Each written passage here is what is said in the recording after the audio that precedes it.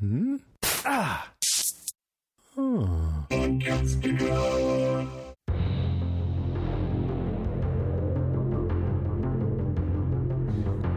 everybody, I'm Rima. And I'm Paige. And this is Strange Indeed, a podcast dedicated to the hit Netflix show, The Umbrella Academy. This week we are covering Season 2, Episode 7, Yaga for Yaga. Very good. I got really panicked that I was like, oh crap, I hope I don't have to say that. Well, Five said it in this episode too, and he said, I was like, okay, cool. I know, He was close to what I was saying last week, so I was like, all right, I'm on it. I think I'm good. I was very impressed with your pronunciation last week. And then when I heard Five say it this week, I was like, damn, Paige was like on it, because I feel like Five's going to know how to say that, right? I mean, clearly he knew what it meant, but I mean, I feel like his pronunciation is going to be pretty spot on. And it's funny because I was really worried about having to say it when we podcasted on it this week. So I Googled it and had them do a pronunciation of it. And there were two different audio versions. It said both were men from Sweden, by the way. This wasn't, and they both pronunciated it different ways. Yeah, you probably looked at the same ones I did when I was trying to figure it out for last week. And so I just kind of picked the one that I thought that sounded better or sounded more right, but I didn't know. So I didn't know what was right, but I thought, which one's easier to say? There you go. Which translation or which pronunciation is easier for me to say? That's what I was going to go with. But I was like, I don't know. I really like Five's too. Five had and the way that you said it was really well done. Yeah. So I did stress, and I thought, I guess maybe, I don't know if there's different dialects in Sweden. Maybe that's why those two guys sounded differently. But I was like, dude, you guys are from the same country and you both are saying it different. What's right? Both are probably right. Anyway, what did you think of this episode in general, Paige? I think so far this season, this is the episode that has easily been the most like, I need the next one now. Like, I know. Out of all of them so far, it's been the hardest to stop watching and compile notes and get ready to record and know that I can't move on to the next one because it was so good. But mainly, and we'll get into exactly why later, but it was such a tense episode. The whole thing just had this air of intensity and like this rush, like this sense of urgency. And it was like, it really got the adrenaline going watching this episode. And I like that they did that. Yes. You're very right. It was very intense, and a lot happening and a lot of emotions. But yeah, it's been a really great season, and it was really hard not to go on to the next one. We like to challenge you here at Strange Indeed, where you have to stop and not move on and just sit here and be like, oh my God, what's going to happen? I was very tempted. Typically, it passes for me fairly quickly. I'm like, no, you have a job to do. You have to stick with this episode. You are not going to cheat and, peek at the next episode, and find out what happens. We're not going to do that. We're going to stay strong. But this episode, it really tempted me to just, it's like, it's okay. No one will know. Go ahead. Oh, like, no, you're not going to do that. So yeah, I didn't, tough. but I wanted to, for sure. This season, and then like Haunting of Hill House was always really difficult not to keep watching, and go ahead and watch that next episode or binge it like everyone else was. It was very difficult to stick to one episode. So this is definitely kind of staying there with me. It was really great. Really kick-ass season. They've done I think a pretty good job. I'm really, really proud of what they've done because, and Sean and I used to talk about it a lot. So many Netflix shows, well, and maybe so many is not a fair assessment, but many, I guess, at least the ones that we've covered and that we've watched, they kind of fall flat sometimes in the middle. They start out really strong, fall flat a little in the middle, like maybe the pacing's off or something's a little wonky or weird with the writing or just doesn't quite, vibe or something. And then it might pick up in those last couple of episodes. This I felt stayed pretty strong so far. I mean, we're already in episode 7. We've got 3 more to go. So I hate to, feel too good about it because I don't want to be let down. Yeah, no, I get what you're That's saying. really terrible. It's almost like music, like a record, like an album, where there's a lot of artists and stuff that put out an album that like the first like 3 or 4 tracks are always like the singles and the ones that people hear a lot, and so it starts off super strong, and then they're kind of like, yeah, and then the middle of the album we just kind of threw in the other stuff just to pad the album out and have 11 tracks, but then at the end the closer is real good and it keeps you around. So yeah, I think a lot of shows kind of do that too because they're meant to be binged on Netflix for a lot of people. So it's like, the storyline through line's enough to keep you watching, but we kind of threw in some stuff just to get through to the big finale that we wanted to show. Yeah, that's a really good analogy. I'm really, really proud of how strong that they've, at least for me, they've stayed pretty strong with it. So yeah. Well, I am really excited to go ahead and start jumping into our top 5 because there's a lot to get into, a lot to talk about, a lot that happened. Like you said, it was pretty intense. So let's talk about some of that intensity. What's your number 5? All right. My number 5 is not necessarily the intensity part of it, but it is the handler and Lila a little bit too. But but just the handler in this episode, just stepping right into her role that she kind of set up for herself. She sure did. Yeah, she wasn't very I didn't buy her being sad or having to pass on this news that the board members had all died. She's like, I am so distraught to bring you this news, where she can barely even conceal a smile on her face. Any questions? Everyone raises their hand, or lots of people raise their hand, and she's just like walking away. Yeah. Oh, yeah. Way to handle that, handler. Yeah. And then she's kind of demented too, a little bit. She keeps, I guess we didn't see that before, but I guess she instructed Five to keep AJ alive. And, he delivers AJ to her in a little bag, a little fish bag, and she puts him in a bowl on the desk and is tapping on the glass and just tormenting the poor fish. That's terrible. Terrible.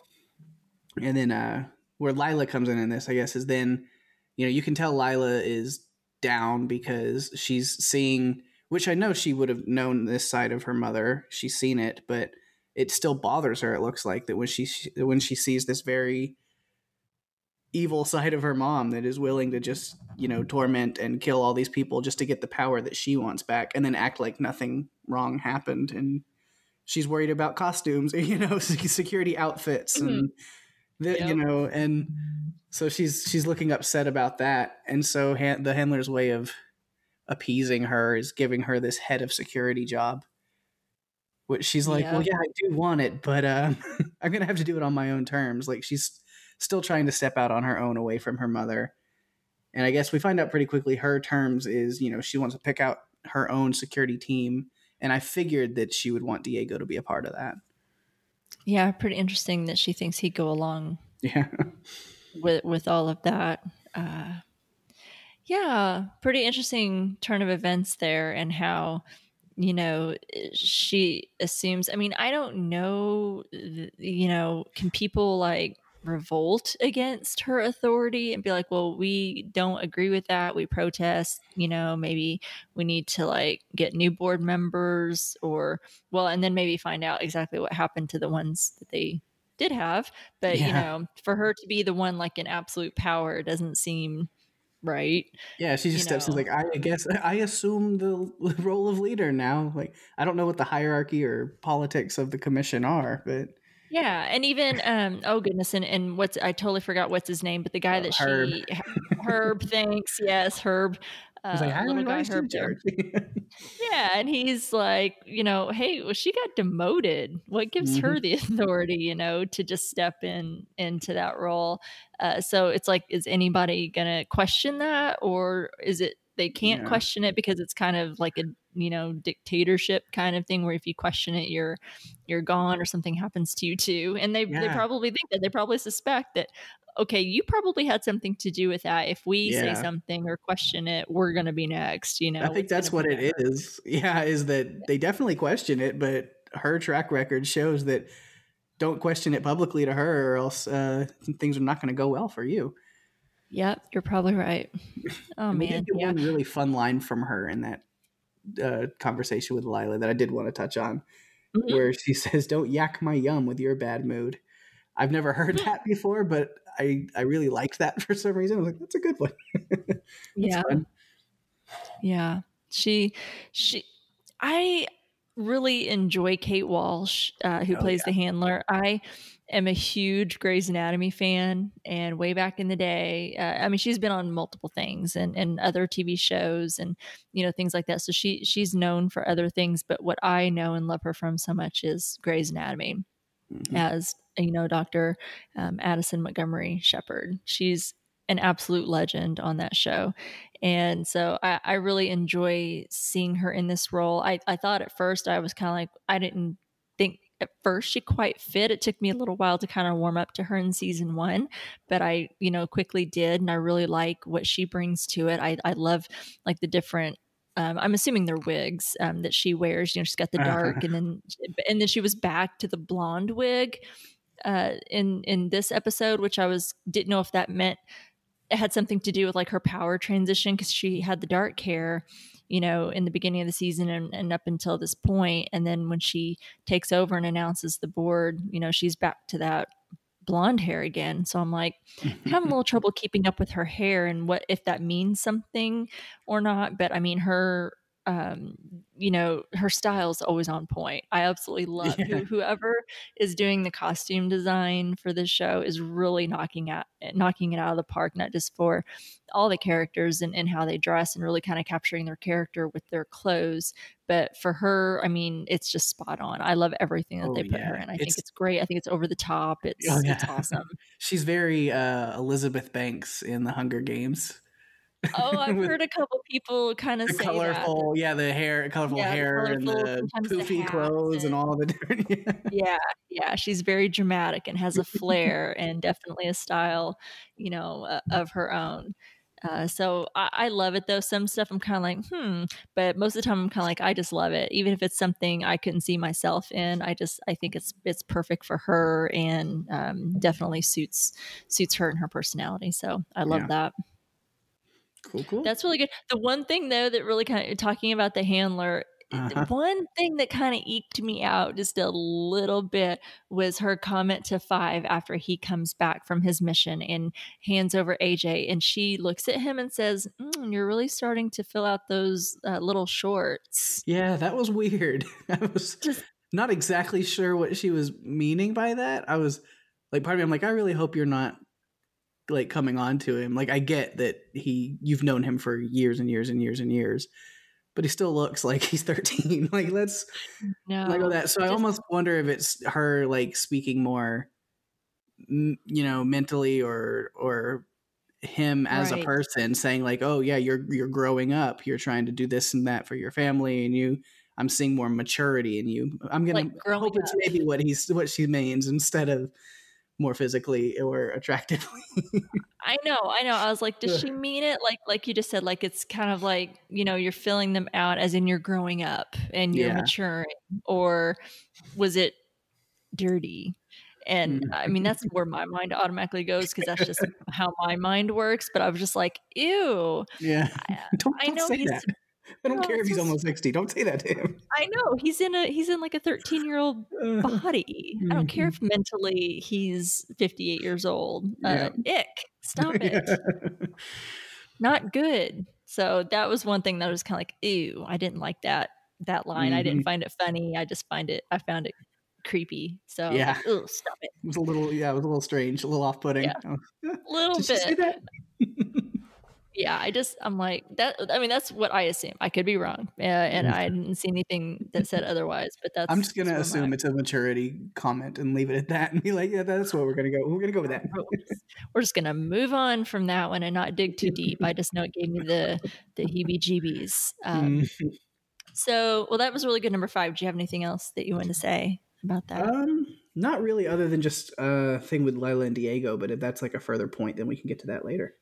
Okay. Well, my number 5, I want to talk about that cold open. Oh yeah. I mean, so freaking good.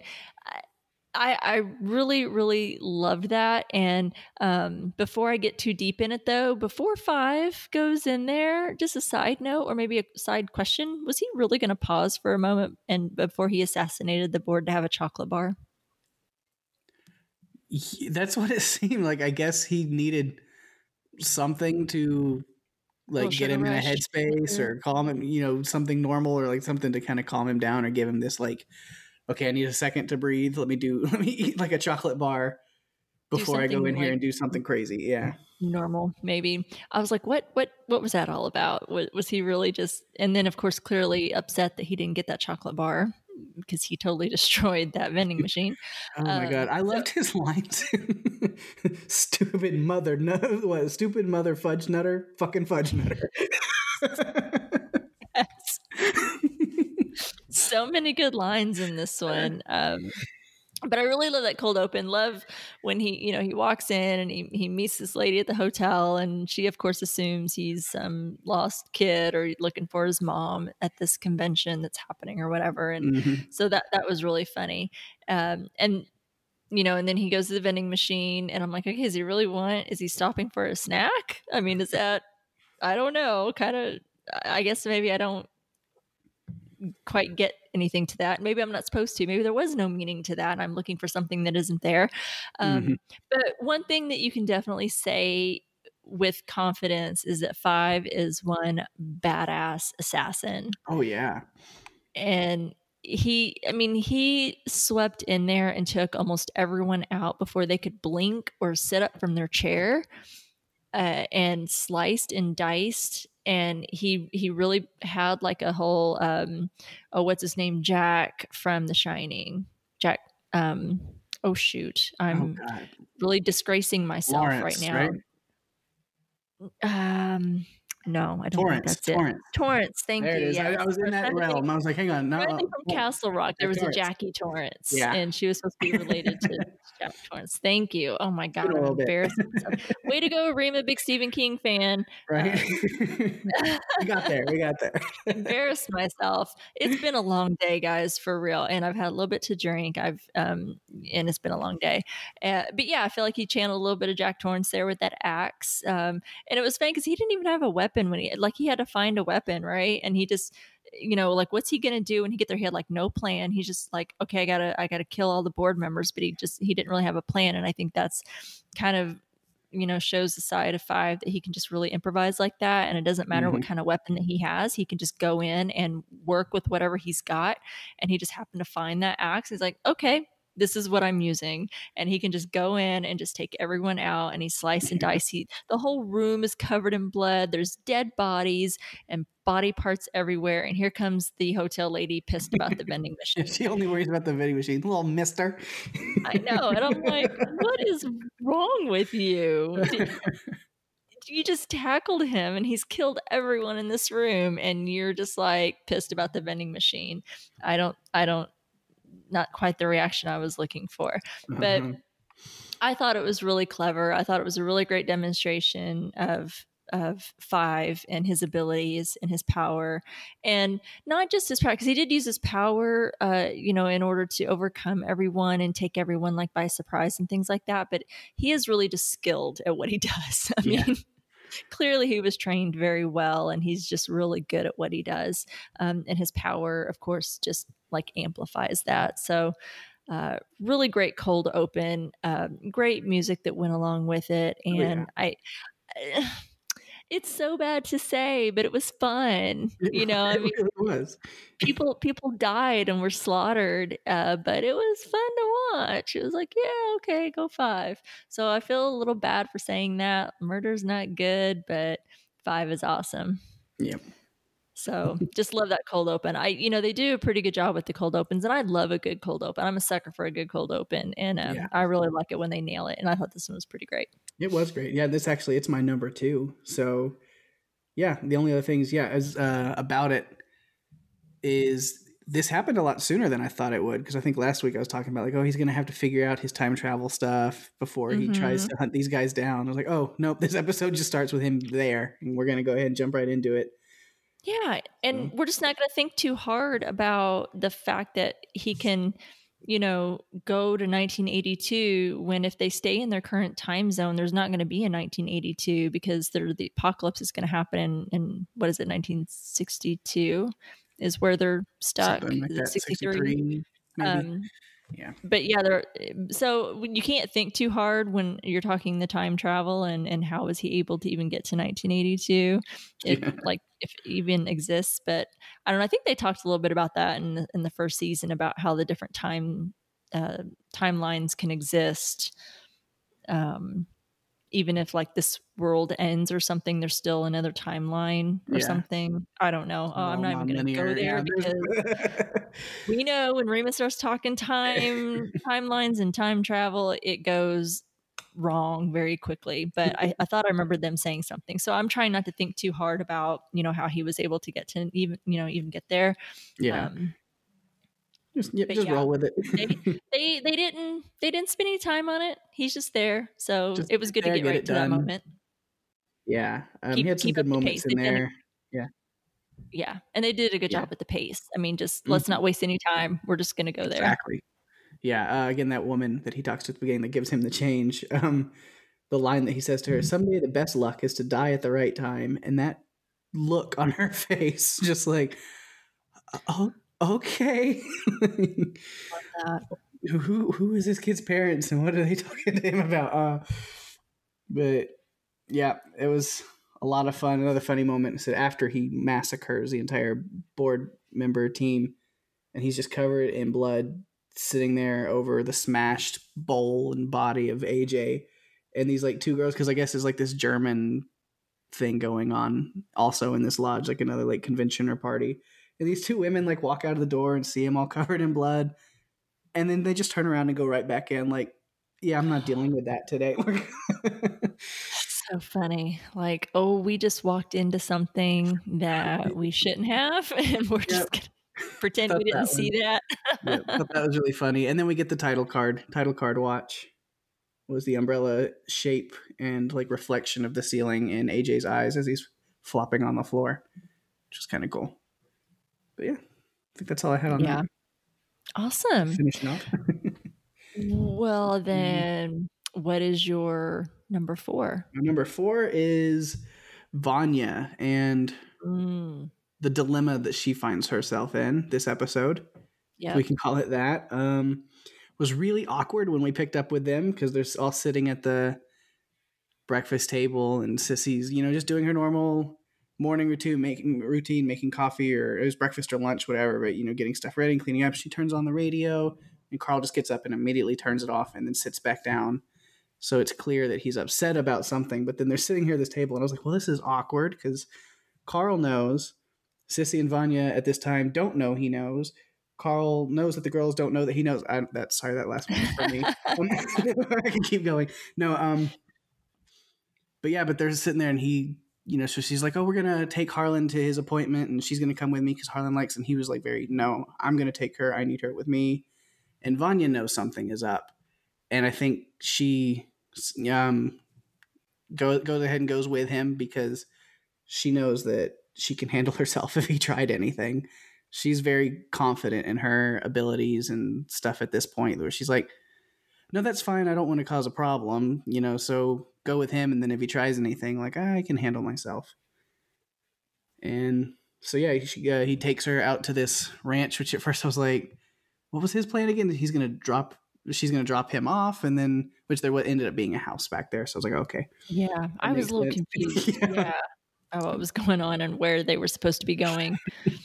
But they have this little conversation, which fired me up a little bit. Oh man! Yeah. I was like, Carl, are you seriously comparing her sexuality to like a disease that spreads and needs to be eradicated and stuff? I was like, girl, just blow him up right now. I'm not even gonna blame you. There's no fixing kind of broken. Just boom. Yeah, very ignorant. Mm-hmm. That's why I can't be given powers like that. I'm too reactionary. I'm impulsive.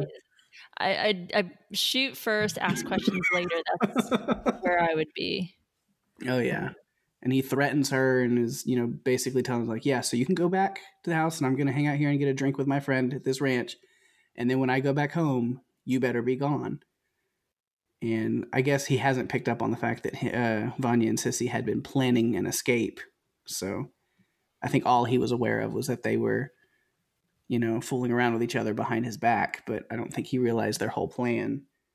And then Sissy just has to go and ruin it by letting her, I don't know, whatever, some kind of ethical or moral dilemma thing going on in her mind that forces her to leave him a note. And then he calls his brother, who's a police officer, to stop them. And that did not end well at all. No, it did not. Yeah, I was always a little, like, I was trying to figure out what Sissy meant back in, and I won't pretend to remember exactly which episode, but an earlier episode, when she was talking to Vanya and talking about the coffee can and the money that she had hidden. And I was like, okay, so is she have a plan to leave, or was it more, I think she kind of referred to just in case, like if he left her, if he died, something like that, she'd have something to kind of fall back on, so she wouldn't have to be completely helpless. But she almost alluded to wanting to leave, like if something, like if she felt she had to, she could. She might not have said that, but I felt like she was alluding to that. Maybe that's something I was just reading into that or something, I don't know. But it was kind of hard to kind of figure out exactly what she was meaning by that. And it's unfortunate that she happened to feel any type of loyalty to him at all by leaving him that note, and then of course delaying them in their journey and trying to get away. Yeah, because he even paints himself as a little bit more of a villain, because even before I was like, well, I can get his side also, because he was painted in this light of like, yeah, he's kind of this aggressive person in some ways, but like he's been good to Sissy, and like they made a good point to show like, oh, he loves Harlan, he loves his son, and he provides for him. But then when he's out there at the ranch talking to Vanya, and he just flippantly throws out like, oh yeah, and I'd send Harlan away to some, school or wherever, or some, place that would take care of him. And he makes it, he paints it in this picture of, it's better suited for somebody like him anyway, and blah, blah, blah. But it's clear that he would do that just as a dig, just to get back at Sissy for what she did. And being who she is. Yeah. So yeah, I have some problems with what he said. And so, and you mentioned, first of all, this was like pretty much like a general attitude in the 60s, right? I mean, any type of homosexuality, or, you weren't allowed, like to be that way and to be free. We in those times, it wasn't accepting. If you were gay, you had to stay closeted. You couldn't talk about it, and you couldn't live freely, at least not in many places. Maybe there were some places that, maybe that it was more accepting, communities and places and things maybe that were, but it certainly wasn't very widespread, right? Yeah, and especially in the South. Especially in the South, for sure. So, and I mean, we saw that already, a little bit with how, Klaus was treated when he was trying to convince his former lover, Dave, and clearly Dave is very closeted. He can't be himself. He has to, he's probably, not only is he like lying to his family, he's lying to himself about, who he is. And that's of course really sad as well, that, you have to lie to yourself about who you are, and that you can't at least be free with yourself. That is heartbreaking to me. But that was a general attitude. And so I see his attitude and feel like, okay, so that's kind of on par with the times. Not that it's okay, but I understand where it's coming from, because that's how it was. Not that it's good. And I don't mean that it's good just because that's how it was. So it was disgusting what he said to her, like comparing who she is to a disease that must be stopped or squashed and be rid of. That's terrible to refer to anybody in that context. But I did try to feel his, or at least kind of see a little bit of his side of someone kind of coming in on his marriage. Yeah. I can understand him being angry for sure. Yeah. For sure. Because if Vanya was a man, how would we feel then? or if it was Vanya going after Carl instead of Sissy. Yeah. You know, I mean, would we feel any different? I mean, is it okay to say that because, you know, Vanya and Sissy are of the same sex that it makes what they did okay? I mean, we still can't really excuse, you know, that or anything, or say that it's okay. True.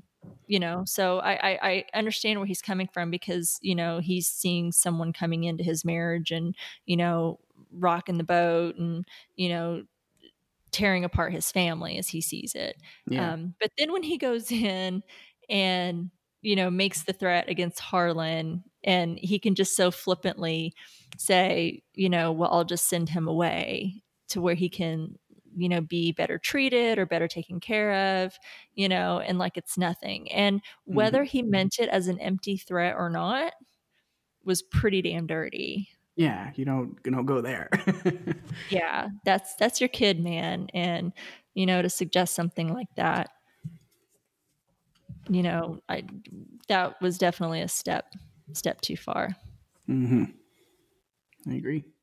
Yeah, that's what really, because I was already kind of mad just because, yeah, I was like, don't talk to Vanya like that about her. And then, yeah, you bring Harlan into it like that. And it's like, okay, now just screw you completely. Yep, totally agree. Yeah. Anyway, yeah, definitely an interesting moment, and interested to see, you know, kind of what happens next out of that. Of course, with just everyone too, knowing that the whole episode ended in the complete misdirection of what Five had intended. So, Yeah. where the hell did we go from here? You know? Yeah. Awesome. Really good number 4. Well, I'm going to lighten it up just a little bit. All And right, I want to that. talk a little. there's so much heaviness, so much intensity. Oh, yeah. Going to lighten it up just a little bit and talk about some funny moments Cool. in this episode. So you mentioned Five's line in the beginning when he tells that lady in the hotel. I don't know. It was just it was such a combination of things. What I really love about this show is like it has this combination of something from Marvel where there's a little humor and funny moments, but then it's kind of a little bit like The Boys. And I know you've watched The Boys, right? Yeah. At least one. Okay, yeah. And for anyone who hasn't seen that on Amazon Prime, I highly recommend it. I know It's season 2 just came out. good. So good. I can't recommend that show enough. But it's dark and it's twisted, you know, and there's a really great dark humor to it, which I absolutely love. I mean, it's why I love it so much. But I feel like this show kind of gives me a combination of both. It goes to some dark places like The Boys does, but also keeps it light and humorous, like a little bit of Marvel things. Yeah, a lot of quips and back and forth with dialogue. Yeah, I think, and especially like something I'll talk about here in a little. Well, one of my other funny moments that kind of brings it in, but you know, that's what I really like about this show is the combination of that. But anyway, his line where he says, you know, the best luck is dying at the right time, and then just like the look on her face and his just deadpan like delivery, it's just like hilarious to classic me. Five, though. Definitely classic Five. And then when that moment with Ben and Klaus, when, you know, Klaus is like really sleepy and he's like, you're not going to possess me again. I'm not going to let you, and I'm not going to fall asleep. And Ben's like, it's okay. You can, you know, you're tired. And he's trying to like coax him asleep. And he's like across from him in the room a little bit. And at each time Klaus starts to kind of drift off and his head pops back up, Ben's like a little bit closer. Yes. And he's like really annoyed by him, and he starts to drift off again. And all of a sudden Ben's even closer and kind of in his face, and in Klaus's face, he's like, get off of me. I hate your face. Yeah. That was great. It's like they're the videos. Yeah, it was great. Like, have you seen the videos of like people doing that like with their cats, where like they'll have like the camera and like they'll go turn it into the like hallway, and the cat's at the end of the hallway just standing there staring at them, and then they like pull the camera back against the wall, and then they would come back like the cat's standing a little bit closer but completely still, and they do that to where each time they pull the camera out into the hallway, the cat has moved but is still completely still, just closer to the camera. And that's funny. yeah, that's what it reminded me of. Ben just kind of sneaking a little bit forward, waiting for his moment to pounce. That's a really good comparison. I think I've only seen a couple of those videos, but now that you say that, I am remembering seeing a few like that. Boy, cats. Whew. I think I'll stick with my dogs. They're a little, they're not quite as creepy sometimes. Yeah. Stalking me. But yeah, exactly that. So really funny as he keeps getting closer and closer, and scares Klaus. And I feel those two have such a really good chemistry together. And I really enjoy seeing them in their scenes together. Oh, yeah.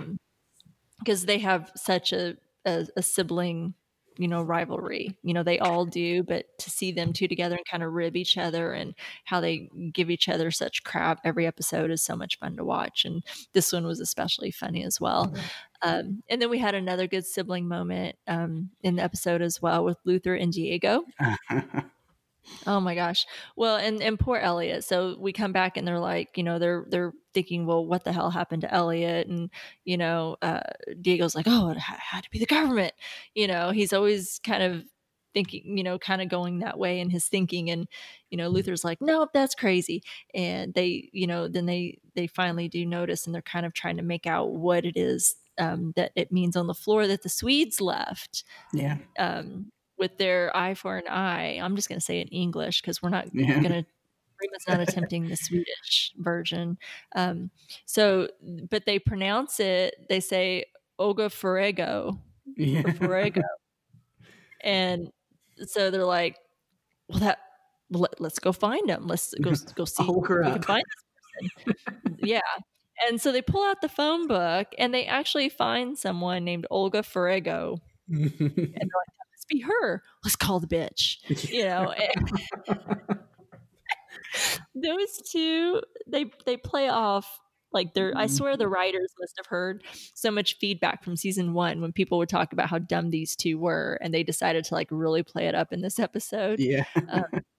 Because this whole scene with them was just, to me, gold. So Luther calls him up, and the proper way when he is like, well, I have to ask you this. And he's like, what? Wait, me? I'm Luther Hargreaves, and just very properly drops his name. Diego takes over and he starts to talk. And was it just me, or did he inflect a little Batman tone? A little bit. When he told Olga she'd be dead by nightfall. You killed one of ours. A little Christian Bale Batman in that, which was funny because it's what like Five said when he's like, imagine Batman, but the name lower. Yeah. Name lower. So I was like, I don't know if that was intentional or not, but I got a little bit of that when he was talking. So those were some definitely some funny scenes for me. And then of course you mentioned earlier the when the two girls in the costume, there was a big polka festival or something going on, right? So they're in like these polka costumes and they step out and they see Five covered in blood and they're just like, whoa, okay. Turn, we're out of here. And they turn back around just all casual like, and like it's, and Five's just like, whatever. He doesn't care about being seen. Yeah. He's out of there. It's like, I'm going to 20 years ago in a minute anyway. I'm jumping right out of here. I'm going 20 years back. So, no problem. But, it's nothing to him. He's so used to what he does or what he used to do anyway. And so just some really good, like funny, lighthearted moments, which the show always, sprinkles in. I mean, even when there is super intensity, like there is with this, particular episode or other episodes, they still find a way to have some lighthearted moments and just kind of really mixes it up, which I do appreciate. Yeah. So that's all that I had. Cool. Is there any funny moments that I didn't mention that you want to bring up? I don't think so. Cool. So what is yours? See, what's your number 3? Number 3 is Ben and his possession of Klaus. Yeah. I didn't like seeing the strife in the clan relationship a little bit. Yeah. Even though it was a funny moment, it was, I hate your face. Well, I hate you. I'm like, come on, boys, get along. Just you're brothers. You're good. Love each other. But it was really funny. And then, Ben is trying to talk Klaus into letting him possess him just for a little bit. He's like, so I just want to talk to Jill. That is his only concern in the world right now, is that he wants to talk to Jill.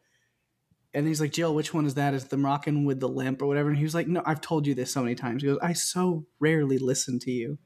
Which I was like, that is so sadly true. Listen to your brother, Klaus. Listen.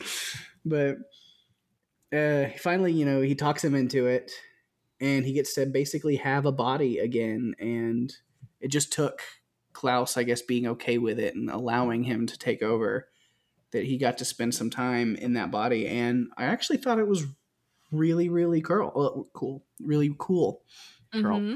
I had mixing up words when I'm reading something and saying something else. Yeah, I thought it was really cool. Set to Sister of Pearl by Bayo. It's a great song. I love that song. Yeah. But it was just a really cool. And at first I was like, oh, this is fun. He's walking around and getting to see stuff. And then it really hit me how impactful this was for Ben. Because he's been, 16 years or whatever it was that they mentioned, where he's been a ghost, where, what senses has he had? He probably hasn't had any. And so you're seeing like he's getting to taste and feel and smell and all of these things that he hasn't experienced in almost 2 decades. That this has just got to be the most incredible thing for him. And then it ends with making dirt angels with Jill. And Yeah. starts, and then Jill throws this whole just like, you want to do it? Which I thought it was really funny. At first I was laughing. I was like, Ben's just like a little kid in this moment. And then as I was saying that and like typing it out on my notes, I realized like, it's kind of because he is. He died at 14. We did that math. You kind of brought that up last week.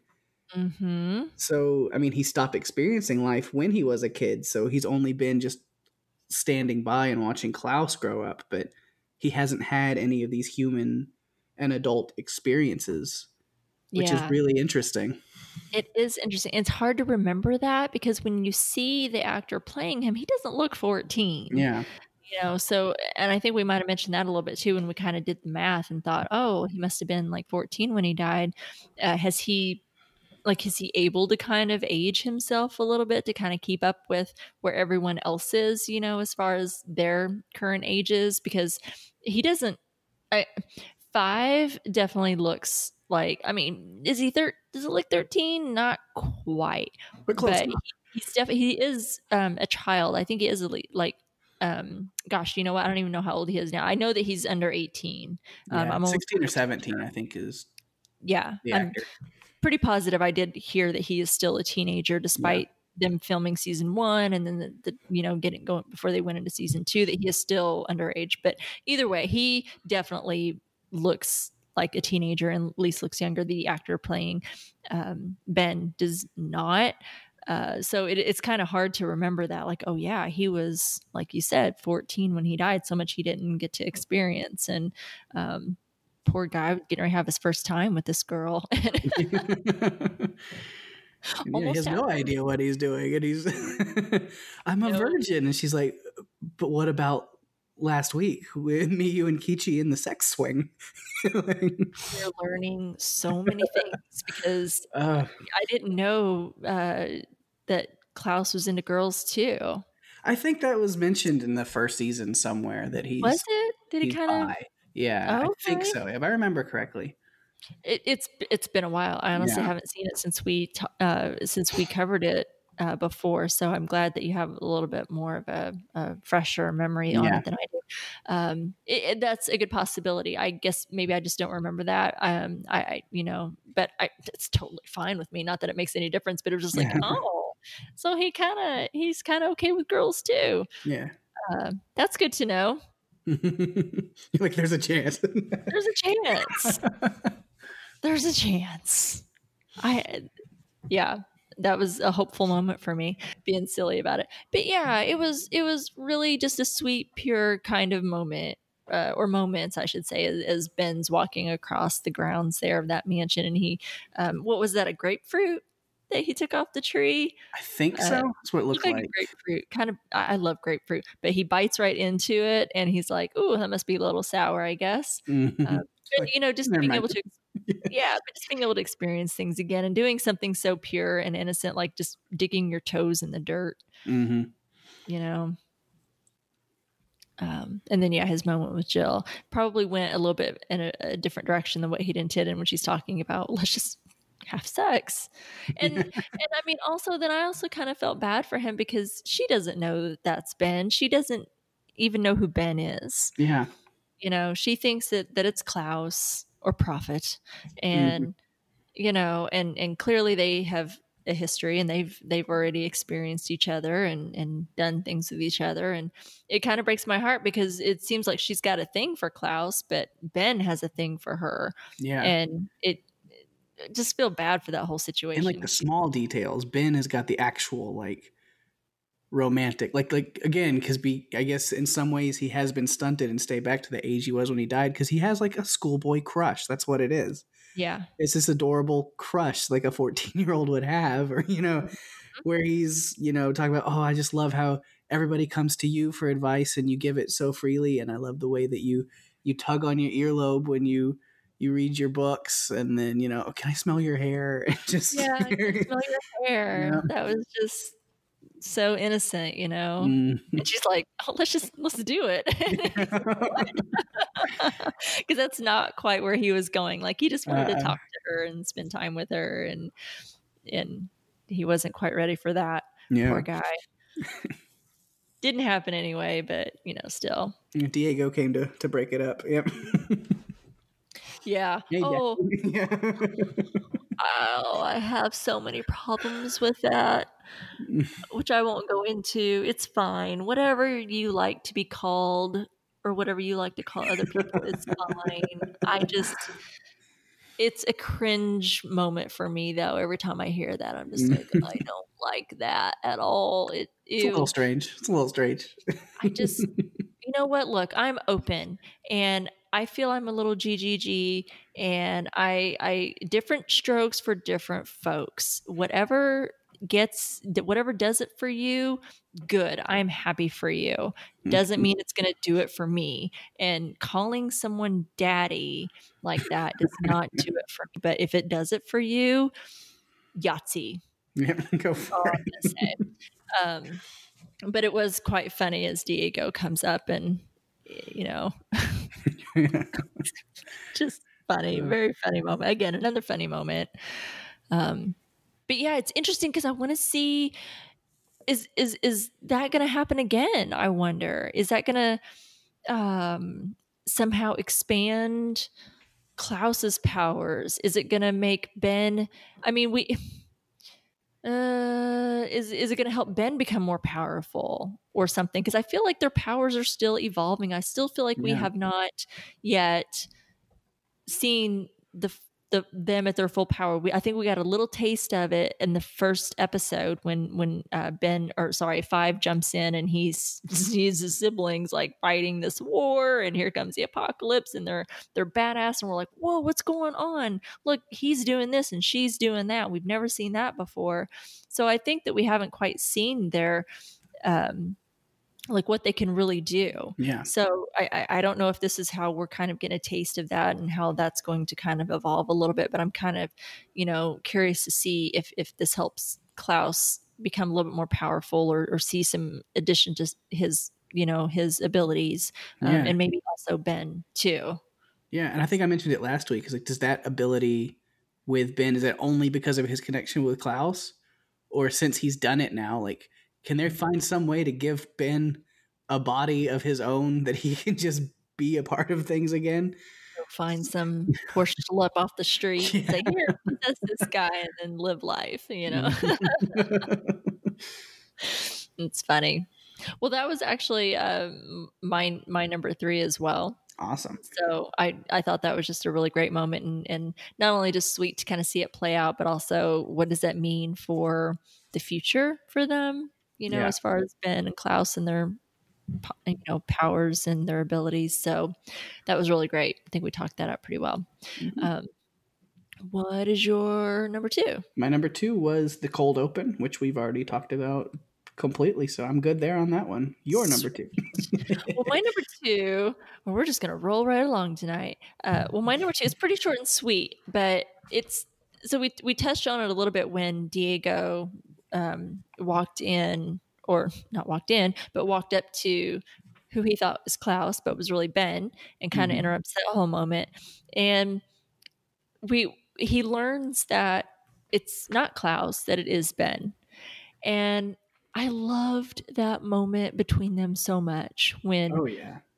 Ben proved that it was him by Diego asking him that question about when they were kids, you know, and what he said to program Allison's Teddy Ruxpin, Yeah. which totally took me back. I thought, oh my gosh, I haven't thought about Teddy Ruxpin in decades. I thought, oh my gosh. Well, they brought it back, didn't they? I think they've brought it back recently. I thought they kind of brought back a version of it. I think it was supposed to be like an updated kind of new-ish version. But yeah, I don't know. That thing kind of creeped me out just a little bit. It was a little too real. So it's like I had this weird fascination where I kind of wanted one, but I was also kind of scared to have one at the same time. But anyway, so he can, you know, is able to prove and confirm that it's really him. And when Diego realizes that, he grabs him and hugs him so tight. And I can't beautiful. help. It was a great reuniting. Oh my gosh, it was such a beautiful moment that Ben finally gets acknowledged because Klaus keeps like, no, Ben's not here and he's stupid. And, you know, they keep clashing all the time and stuff. And poor Ben, you know, just can't catch a break. And so for him to finally get this recognition, because we saw it in one of the earlier episodes when Ben's like, I really miss you guys, you know, as the siblings all finally reunite and they're all, you know, sitting together in that circle. And so it was really nice that he got acknowledgement from someone other than Klaus, you know, because he keeps just discounting him. No, he's not here. No, he's not here. So, and then it makes me wonder, like, what their relationship was like before Ben died. And it makes me, of course, we still don't know how Ben died. What happened to Ben? How did he die? Diego in season 1, I felt had so much contempt for all the other siblings. Like, I think he showed Klaus a little bit of love, but not too if much. I remember correctly and it's been a little bit now, it's kind of as distance, you know, builds between me and watching season 1, when they would show, you know, the clips and stuff of them as kids in the academy. I do think that, like, kind of that group of the boys did have some moments together. I think like Diego, Klaus, and Ben kind of were a little, you know, a little click with each other from time to time. If I remember correctly, I could be way off base, but I'm just thinking back to it. I think I remember seeing some moments of them kind of spending time together. Well, I mean, clearly they had quite a relationship. And of course, Ben's life cut too short as he was killed at 14. But again, wondering the contempt that Diego had for his siblings, I wonder if it had, you know, the reason he had some discord with some of his siblings had something to do with what happened to Ben. And maybe it's something that we haven't learned yet. We still know nothing about Ben and what happened to him. And it drives me a little bit crazy. Like, I'm like, maybe they're going to get there with us eventually. But part of me is like, they have given us no sign that they're going to even hint anything. And it's starting to drive me a little crazy because I want to know so bad. Because I love Ben as a character and I want to know what happened to him. I know. It's like this whole unanswered, you know, question that we have out there and mystery that, you know, we don't understand what happened to him. I still don't fully understand what the hell his power is. It's like, release the Kraken. Yeah. That's Ben's power. And I don't quite, I mean, I see it. I just don't know that I fully understand it. He just has this ability to like open up some type of monster or something inside of him that's like super powerful and can take people out. We don't really get to like see it except for like in ghost form when we saw it in the first episode of the season. Yeah. So just a lot of mystery surrounding that. And I always wondered, just because you see how close they were or they are in this moment and how much Diego really seems to miss him and is really happy to have him in that moment. And of course it's cut short because, hey, they're on a deadline, gotta go. So it was a very short-lived kind of reunion. But I'm like, I would just wonder if something, you know, that whatever it was that happened to Ben, Diego blames the other siblings for it or something. Maybe. And that's maybe where some of that, you know, and it could just be something else. Could be that they all just kind of grew apart, or maybe how they were raised. I mean, Lord knows Reginald Hargreaves was a crap dad, and the way that he raised them I feel was almost raised them to be kind of self-destructive a little bit. He screwed them up pretty good. Yeah, definitely. So it could just be that too, but I don't know. I guess we'll just keep watching and hopefully get a little clarity into that. So anyway, we see with their conversation though that Diego, I think he does have some love for Ben, that he holds him in some kind of high esteem, because before he leaves, it's like, meet me back at the alley or whatever. And Ben makes some kind of reference about, old Klaus, you might want to take back over. And he goes, you stay in this body. We need someone responsible behind the wheel. For sure. Yeah. I don't know that he would have made it had Ben not the one, or been the one, driving. Yeah. Yeah. That's awesome. So what's your number one? My number one kind of goes into that exactly. And that is what I refer to as the ticking clock. Which you hear quite often throughout the episode. I love how they threw that in there. It keeps so cool. Good. Yeah, because the handler kind of throws this wrench in the works a little bit after Five gets back from his mission. He's done what he's supposed to do, and she hands him the briefcase and says, all right, you got 90 minutes to get everybody out of here, and drops this time limit on him. And I was just like, of course she was leaving something out. That's what she does. But so then the whole theme of the episode becomes this race against the clock to get everybody together back to the alleyway in 90 minutes so that they can go back to 2019.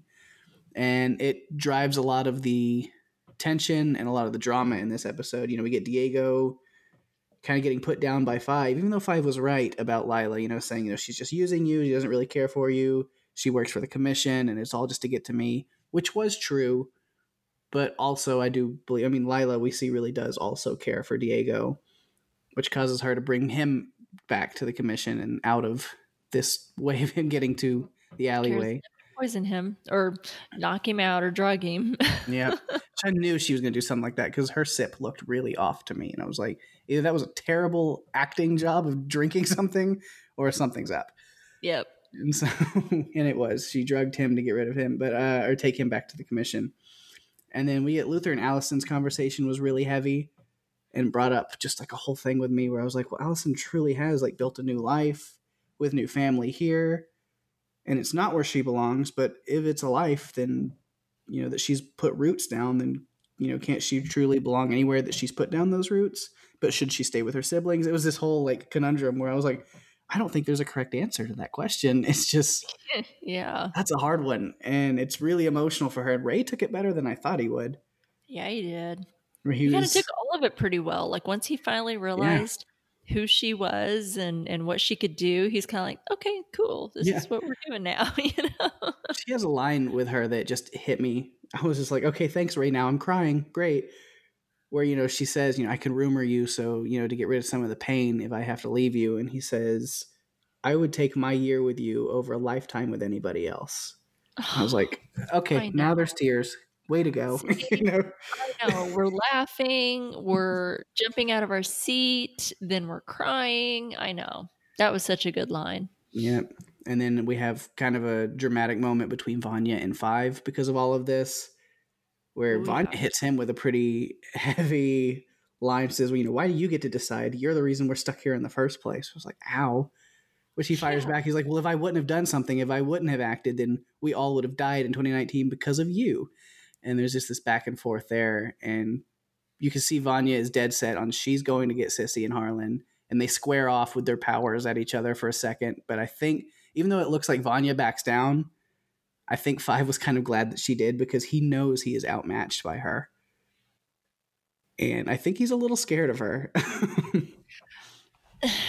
Yeah, there's a whole thing I saw on Reddit on people kind of doing this comparison of which sibling could outpower or maybe outmaneuver the other. And it's really interesting. And I've tried to follow it, but I'm like, oh boy, that's just too much for my head. Yeah. It's pretty interesting. People were definitely comparing what would happen if Vanya and Diego, I'm looking at the word Diego, and Five went at it. They almost did. Who would come out on top? And I don't know. Yeah, I'm not sure. I feel like Vanya might have the upper hand, but I don't know. We've seen in the cold open what Five is capable of. So, I feel like if Five wanted her dead, she would be dead. Yeah. But I think that Vanya is very powerful. Clearly very powerful. She split at the moon. Mm-hmm. So, Yeah. It's hard to but compete with that. yeah, but to see 5 be like, I know what you can do, and I'm still not backing down. Mm-hmm. That says something. It does, yeah. And So, yeah, and then Allison, as she's getting ready to leave, the Swedes come in, and I was real frustrated for that second. But then it turned into a really cool scene where with Allison and Ray fighting them back and her rumoring one of them to kill the other, and it got real intense there. And yeah, it was just very intense. Even with Backstreet Boys playing behind most of it, it yeah, still it kept the intensity. didn't help lighten the mood at all. No.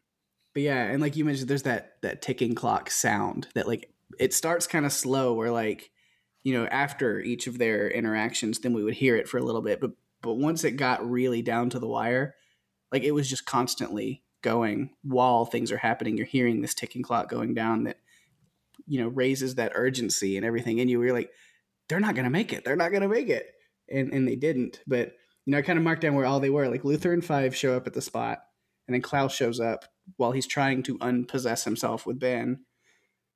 And then Diego is, at the commission where Lila's taken him, and Allison is stopped because she has to fight the Swedes off, so she doesn't make it in time.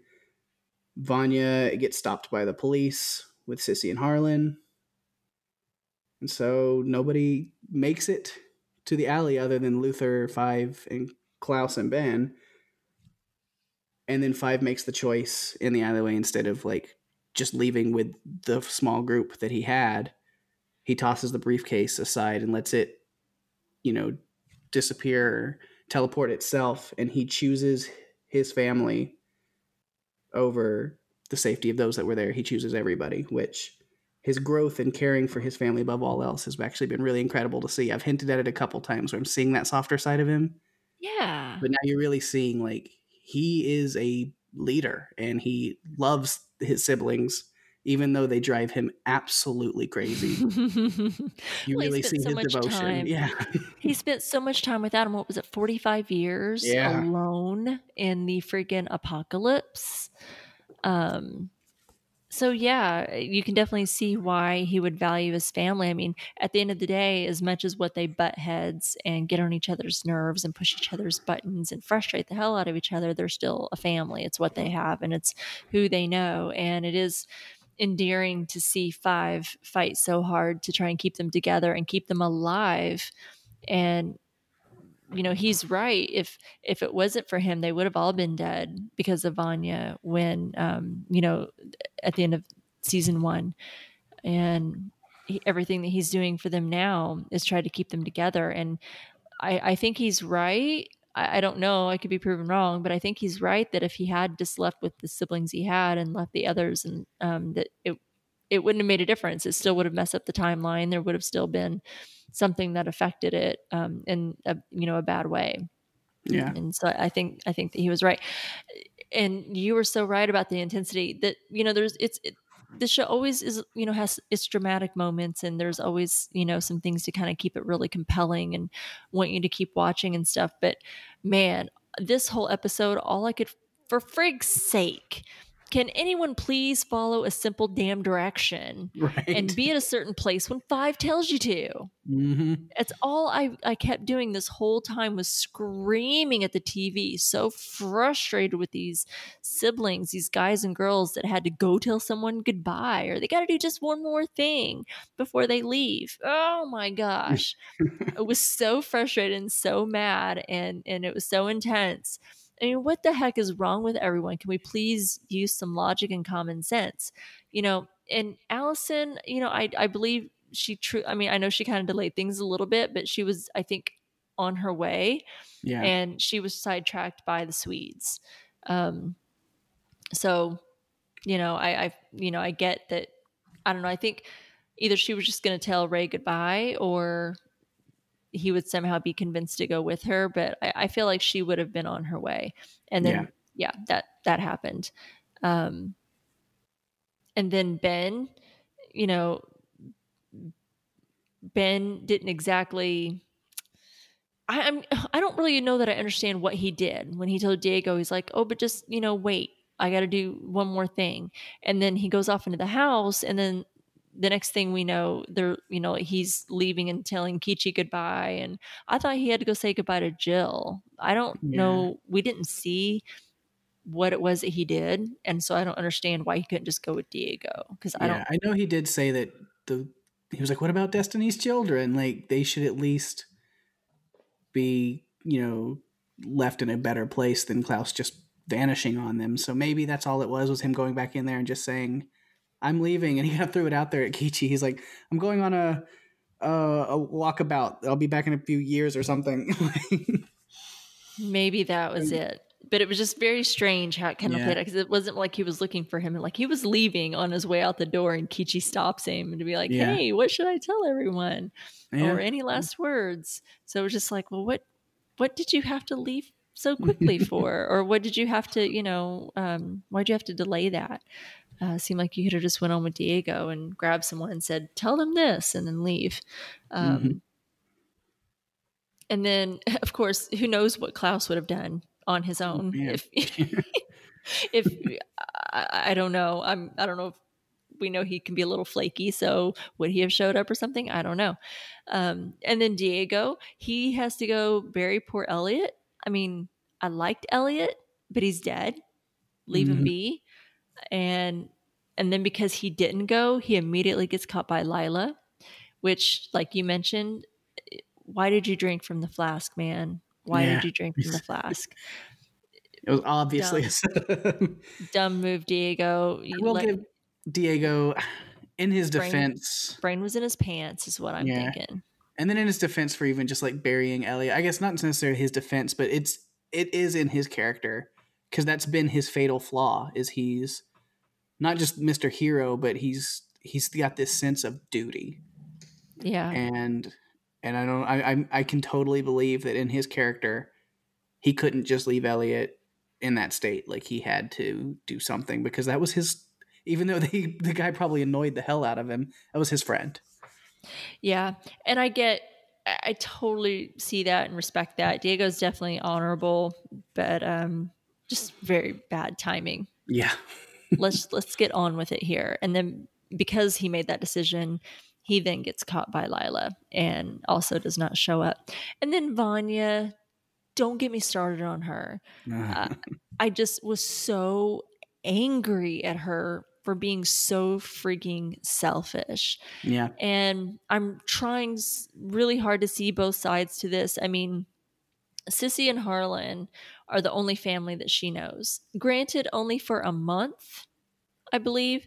Was how long that she had been there and got hit by the car and then has amnesia. But they are all she knows. She has no memories of her siblings, whom she's only known for maybe 5 days. So I get her ties to Sissy and Harlan are a little stronger, but it was so damn frustrating to see her decision making, and that she was so adamant about her decision and about what she had to do, and couldn't take Five at his word, what he was trying to tell her and how important that it was. And how he's like, she's like, what does it matter, mother? And her 8-year-old son, they're insignificant. And he's like, no one is insignificant. And I love that line from him, because it's true. Even someone who's just, an everyday person, you don't have to be, in a certain profession or a certain person to make an impact on the timeline and to make a wave where there shouldn't be a wave. And he knows that very well from his time as like an assassin for the Commission, where that was his job, was taking out seemingly insignificant people. Yeah, correcting the timeline because of these things that happened. You're right. That was his job, was to kind of keep things in line, and so he knows exactly the things that can go wrong. And that's exactly why everybody needed to freaking listen to him. Yeah. And why I was so damn mad, and, mad at their decisions and their choices. And even the ones that know Five and should be like, oh shit, Five said this, then we need to do that. And we need to be there, and we need to do what we can to get the rest of our siblings there, no matter what they say. And I get that Vanya is very powerful and she didn't want to go. And she was like ready to, lay down with Five and, demonstrate her powers to get her way, which really irritated me. And I really loved Five in that moment when he's like, you're probably going to kill me, but I'm not backing down. I'm not going to just bend. And I'm glad it didn't come to that though, even though it looked like it was going to. But of course, Vanya goes back, tries to get, Sissy and Harlan out. And then, of course, because she does that, that delays them even more. And then because Sissy has to go and leave a damn note for Carl, now look where they're at. Mm-hmm. So frustrating. And then she's so damn powerful and then gets taken out by some dumbass with a damn shotgun to the side of the head. Of course. That's irritating.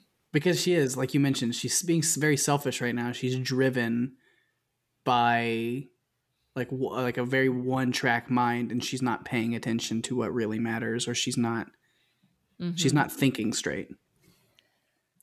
Yeah. So that was also my number one. Was I'm going to talk about it. Talk about how irritating that was and how intense it was and how I just kept screaming over like, would you just freaking go? What the hell's wrong with you? I don't typically do that with this show so much. I've done it in other shows. I yelled at TV plenty of times. If anyone from the outside saw me, would think I was crazy, but I haven't done it with this show so much. But this episode definitely had me doing that. Do you have anything else you want to say about your number one? No, I think I pretty much covered everything. Cool. Well, it'd be interesting. I mean, now that the suitcase is destroyed, we have siblings not only that didn't show up to the site, but now are missing. Diego is with Lila and the handler. So he's kind of been kidnapped. Vanya's been whacked in the head. So what's going to happen there with her? And now Sissy has saw her powers. What the hell is she thinking about what she just saw? She's just what have I gotten myself into? Simple girl living in the South and in Texas, and all of a sudden she sees this demonstration and small demonstration at that of what Vanya can do, and probably wondering what the hell is this all about. So can't wait to see the next episode and kind of see how what happens next and what they're going to do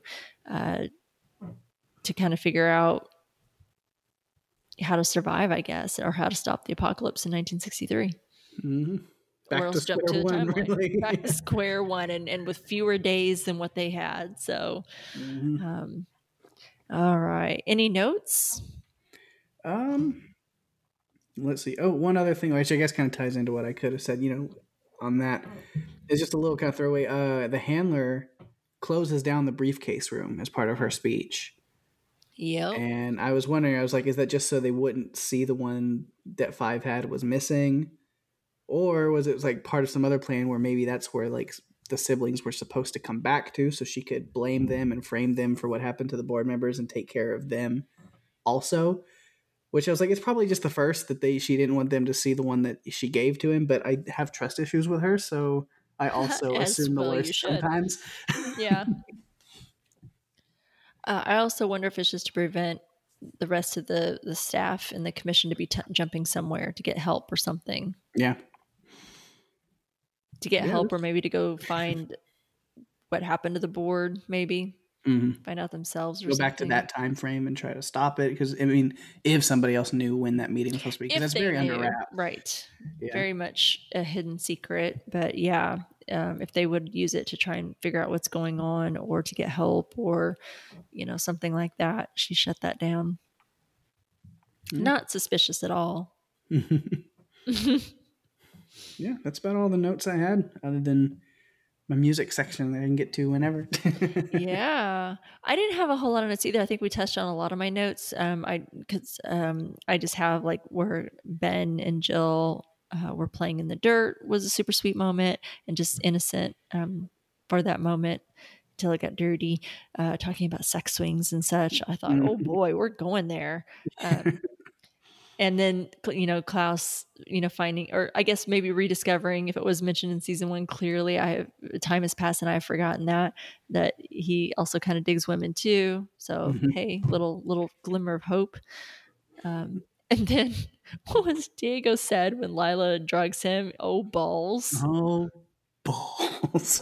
Just, what the hell? He wasn't That even was surprised funny. it happened. I think he caught himself going, yep, I was Like, I was I was dumb. gullible. That was Mm. dumb. Dumb decision. Dumb decision. Yeah, not good on you, Klaus. Or Diego. I know their names, I swear. Too much to drink tonight. Okay, well, that's all the notes that I have. So let's hear about the Cool. music in this episode. All right. Thanks to TuneFind. I love it. It makes this easy and fun. Yes.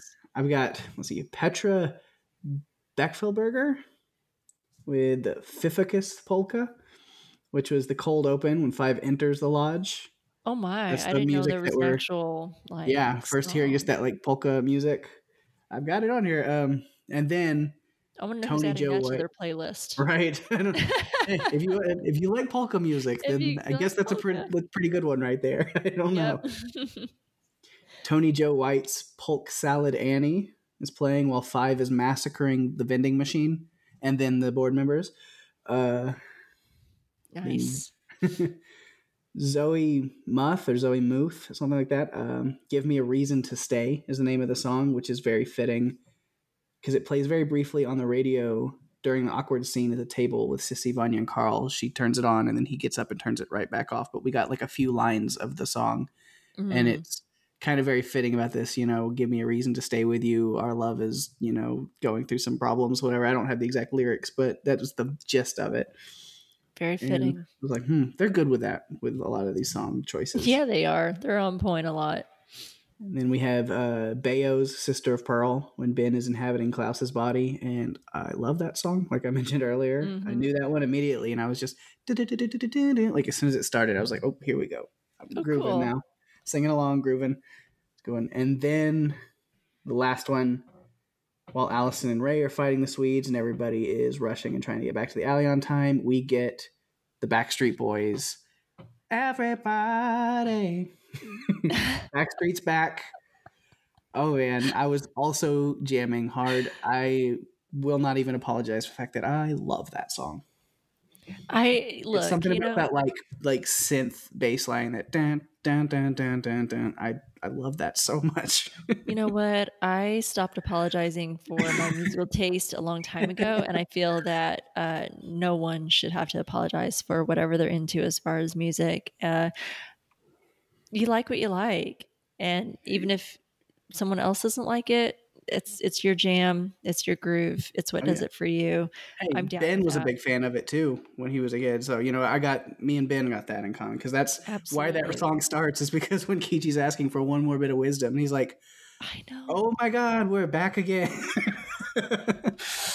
And I'm too old for the Backstreet Boys. I mean, I knew who they were because I had a daughter who she wasn't really a fan, but she grew up around that time. So hearing some of the music that she was kind of listening to a little bit, like she was kind of more into Britney in the day, more than like Backstreet Boys. But I just, I knew who they were. I'm not a dum-dum. I do pay attention to pop culture and how could you not really know? Even if you didn't listen to their music, you knew who the Backstreet Boys were, back in the day. So you didn't have to listen to their music to know who they were. So I wasn't, and I knew that was their song, but not really familiar with a lot of their music. Hey, it's kind of the same time frame, a little after Backstreet Boys, a little later, but same. It's connected because Aaron Carter. I listened to some. I actually met him and saw him last year or 2 years ago. Oh, that's awesome. For a little bit. I know he's had some rough times here and there, but he's had the little bit times. of conversation and stuff we had that one night when I met him, he was super cool. But that's I know he's been dealing with a lot. He's going through something. He's going through something, as we all do, but he's going a different way with it, I think. That's awesome. Thanks for the musical knowledge, because it's good to kind of hear who if you don't know, like popular Backstreet Boys, many people are probably going to know that song, but some of the lesser known songs or something that might be new to someone, but it really strikes a chord and they want to know who it is, and it's not easily found sometimes. So it's always nice to kind of get that information in case you want to add that to your playlist, because there's a lot of good music in this show. And it's nice to be introduced to some new stuff. I welcome that. I need to be drawn out of my same stuff that I listen to quite frequently, so it's good for me. Okay, well if there's no other notes and no other music input, then that takes us into one of my favorite parts of the podcast, and that is our listener feedback portion. Yay. So yay, I know. I love our listeners. They're so damn good to us.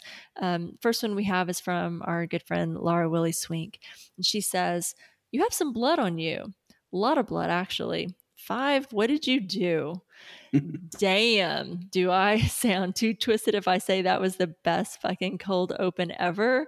Man, I know 5 was assassinating the board for his family, but for someone who says he's done with all the killing, his eyes were filled with just a bit too much gleeful mischief during that boardroom melee to take him seriously. Also, how did he successfully jump 2 decades into the future at the right time and place after continually telling his family time travel skills are shaky at best? Anyhow, I'll give that a pass because this episode was fantastically brilliant, my favorite so far. I don't know where the producers of the show uncovered this amazing little dynamo named Aidan Gallagher, but it blows my mind that he's only a wee 16 years of age. He is crazy talented, and as much as I love me some Klaus, 5 is starting to become my favorite Hargreaves.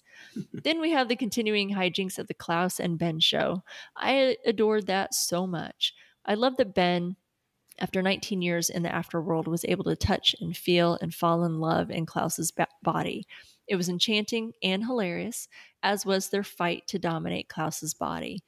The scene with Allison Ray and the Swedes was intense. I did feel a little bad for the eldest Swede as he murdered his own brother, though, with that look of horror and sadness on his face. Damn, Allison, that was hardcore. You could have just rumored them both to take a walk to, like, Florida, and just wanted to give a shout out to Yusuf Gatewood, who is doing such a great job as Ray. I'm hoping that character will be able to stick around. Rima and Paik, you were wondering why Klaus was being so salty with Ben and not acknowledging his presence. In my opinion, I just saw this as petty sibling rivalry. Ben always has been held in such high regard, even having a statue built at his gravesite, and Klaus has always been seen as the fuck up. Ben has been Klaus's Jiminy Cricket to Klaus's naughty Pinocchio for at least 3 years now, and I think Klaus is just a bit over it all, so he's using the one advantage over him that he has, and that's his ability to communicate for Ben with the living. I felt Klaus made up for it on this episode, though, by lending Ben his body long enough to roll in the dirt with Jill. That's a good thought. Yeah. Really good thoughts. Lots of good. Laura always provides some really interesting insight and always an interesting perspective, and always makes me kind of see things in a different way. And I love that Laura, for anyone, if I haven't said it enough, has always been my dark and twisty sister. And I say this quite often because her and I always see that dark humor in things, and the fact that she loved this cold open as much as I did just speaks to that. Yes, Laura, I agree with you. It was fantastically brilliant. We're a little dark and twisty, but I love it. It's okay. And I agree. Aidan Gallagher is just absolutely amazing. Really great acting, and being able to portray someone who's supposed to be so much older than who he really is really great.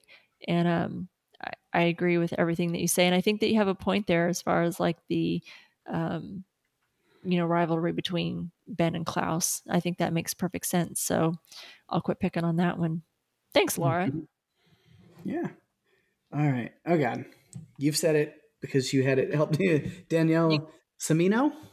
Yes. All right. Got it. Got you, Danielle. I'm here for you. Danielle Samino says, I found her. Olga Faroga. She sounds old. Diego and Luther are such meatheads. As much as I hate to see the board get assassinated, the scenes with 5 killing a bunch of people are always good. Of course, that waitress had a fanny pack. Definitely rocked a fanny pack in the 80s and 90s. Since 5 is a 60-year-old man in a teenager's body, it's even more hilarious when people treat him like a child. You looking for your mom? And why is that woman more worried about the broken vending machine than the dead bodies?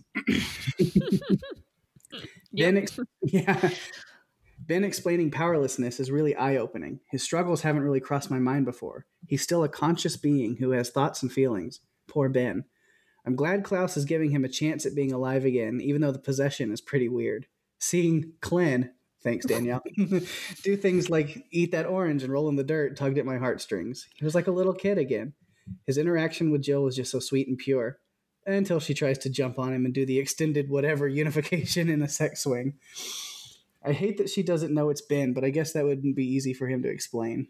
He was so happy to hug Diego. Oh, hang on. Yeah, he was so happy to hug Diego and be acknowledged. Klaus and Ben fighting over Klaus's body with some great acting by Robert Sheehan. Can't express enough how much I love him. Yeah. Do you guys think the handler made Lila head of security because she thought she'd be good at it, or just to keep her from getting mad and rebelling? I'm not sure. She's so sneaky, it's never easy to tell.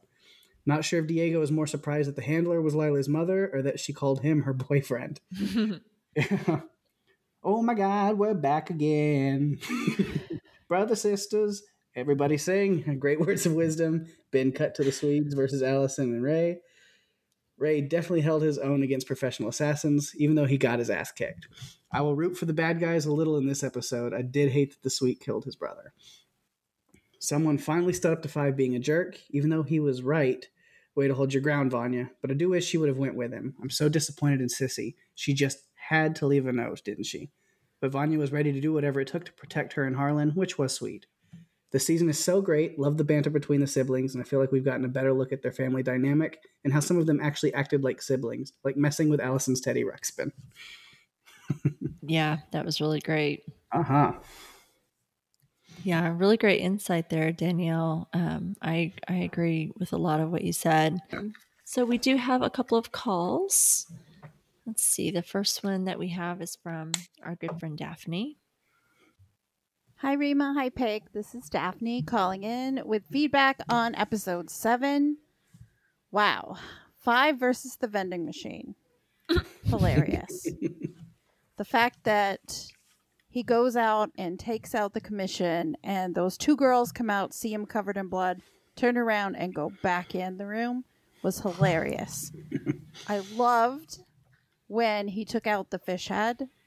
At least that's what I'm calling it, is the fish head. And how the handler put the fish head in a fish bowl at the end. I have a love-hate relationship with her. But one thing I do know is that I don't trust her, and neither should 5. She's so assertive, and I love that, but I still don't trust her. She's just causing so much havoc, and I'm just not sure how things are going to be in her world. So I guess we'll see soon enough. Klaus and Ben are continuing to be perfection. I love that they set some ground rules and that Ben was able to spend some time with Jill. It was so touching, though, when Diego reconnected with him. That just made my heart just feel all the feels for that. Luther and Diego playing around with the phone book, looking up Urga for Urga, or an eye for an eye, was just crazy. And Clay terrified me with his hoof and mouth disease story that he was telling Vanya. But the whole time I'm thinking, dude, she can take you out in a second, and you don't even realize it.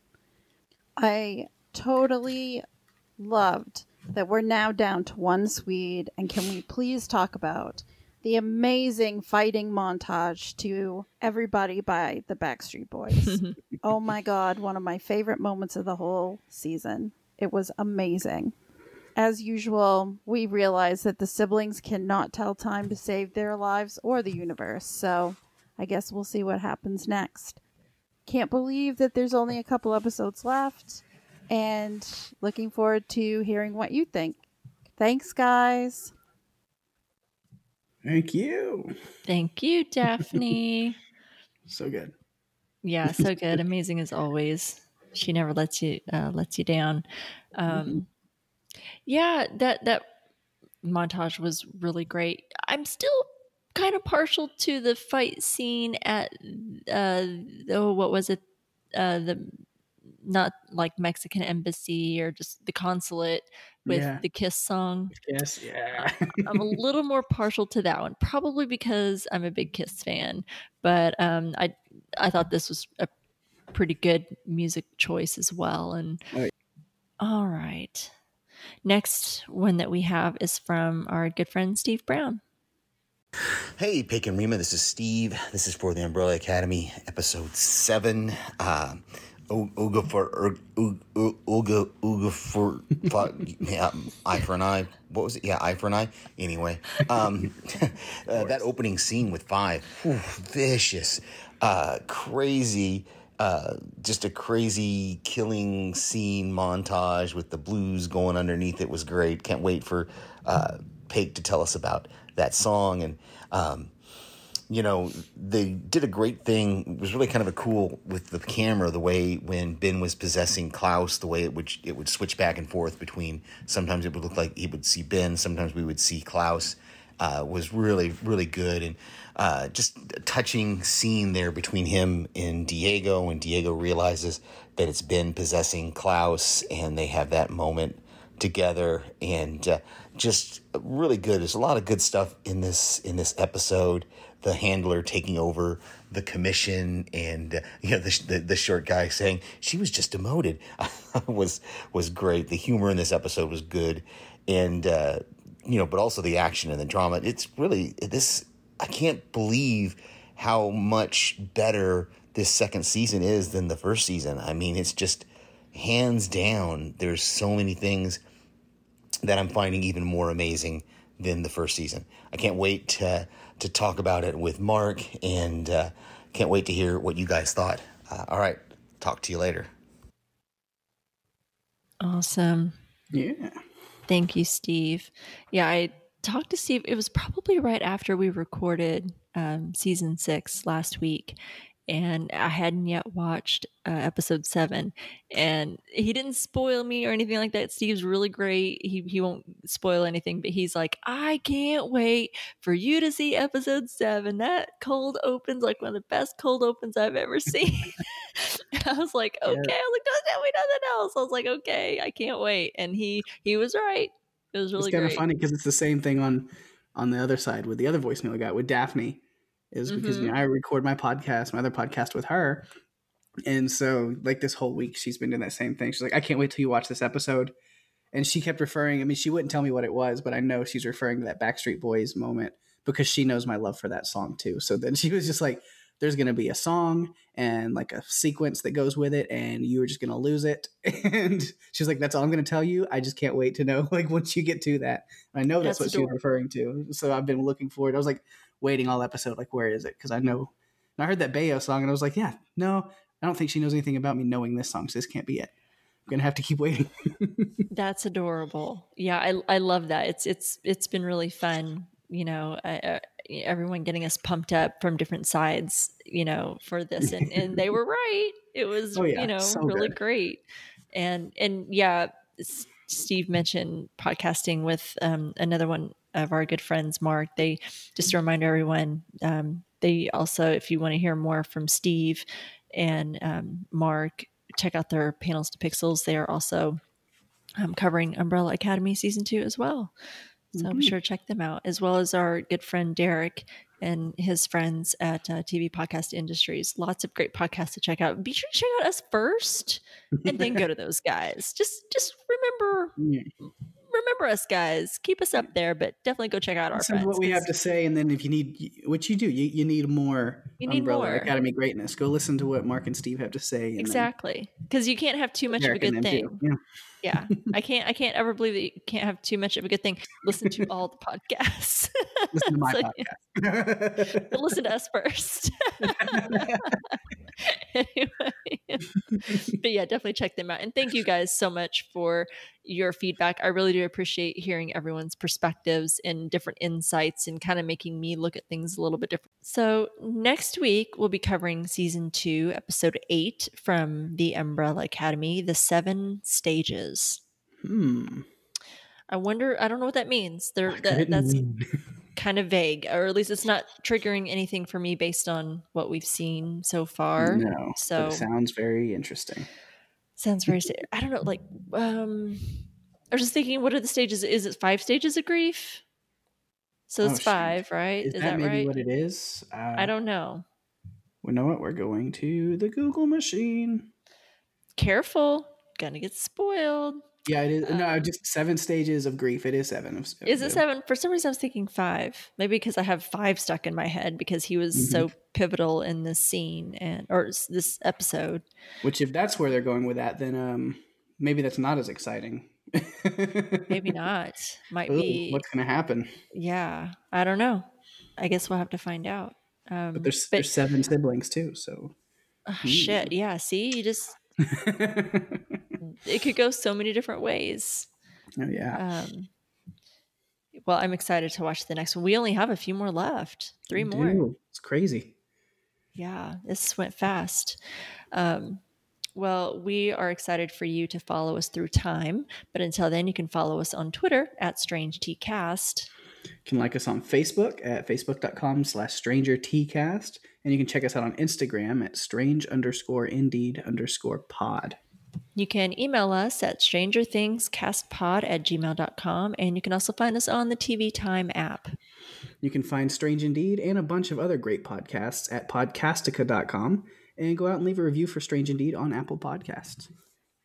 Well, while we're talking about great podcasts, make sure that you check out Paik and his other podcast called Run for Your Lives, where he and our good friend Daphne, whom you heard her lovely voicemail earlier, they cover monster movies, creature features, disaster films, and you can find them anywhere that you listen to your favorite podcasts and at runforyourlivespodcast.com. Would you like to give a little insight as to what you're working on now or what you just released? Yeah, so our Jurassic Park episode has been out this week, and definitely, if I can recommend my own podcast, I definitely say go listen to that one because Jurassic Park, it was a lot of fun. We had a ton of fun with that one. And then this weekend's episode that will maybe released by the time you hear this, the next one we are working on is Twister. Will be out this weekend. So that's going to be a lot of fun. That one was a lot of fun too. You guys are just like doing everything that I'm so into. I mean, I love to nerd out about Jurassic Park. That movie never gets old for me. Oh no. That's awesome. Well, I can't wait to hear more from you guys. Keep up the great work as always. I know everyone is enjoying the movies and things that you guys are covering. Oh yeah, I think we were talking today. We've got episodes like planned and slated through January already. We know what movies we've got going. So we're good to go. We got some fun ones, and for the holidays coming up, we got some holiday special movies that we've picked. So it's gonna be a good time. That is so good to have a plan because you know what? I never do. We know what we're doing next. And I hope everyone's getting really excited what we're going to be covering next. And that's The Haunting of Bly Manor. Yay! Oh, it's going to work out so perfect. Once we finish wrapping on The Umbrella Academy, we are sliding right into Bly Manor and so ready for October and to be scared again. Oh, man. And this one's supposed to be scarier than the first one. It's what Mike Flanagan said. And I don't know how he's supposed to pull that off, but I don't know how. I'm excited to see it and also horrified to see how he does it. I'm confident that I'm still suffering some slight PTSD from The Haunting of Hill House. Bring it on, Mike Flanagan. Let's see what you can do. So I hope everyone will not only continue to keep joining us as we finish up the last couple of episodes of Umbrella Academy, but are also as excited as what we are for Bly Manor. And we hope that you join us for that. Because Paik will be joining me. You've already said yes, so you can't go back now. I can't get out of it now. Nope. You're committed. It's as good as writing in blood, my man. You're stuck with me now. But anyway, well, that's great. Can't wait to hear more from you guys. Thanks for the info on that. For sure. Yeah. All right. That's our show. Thanks for listening, everyone. Until next time, I'm Rima. And I'm Paik. And Emily Buklarian is Strange Indeed.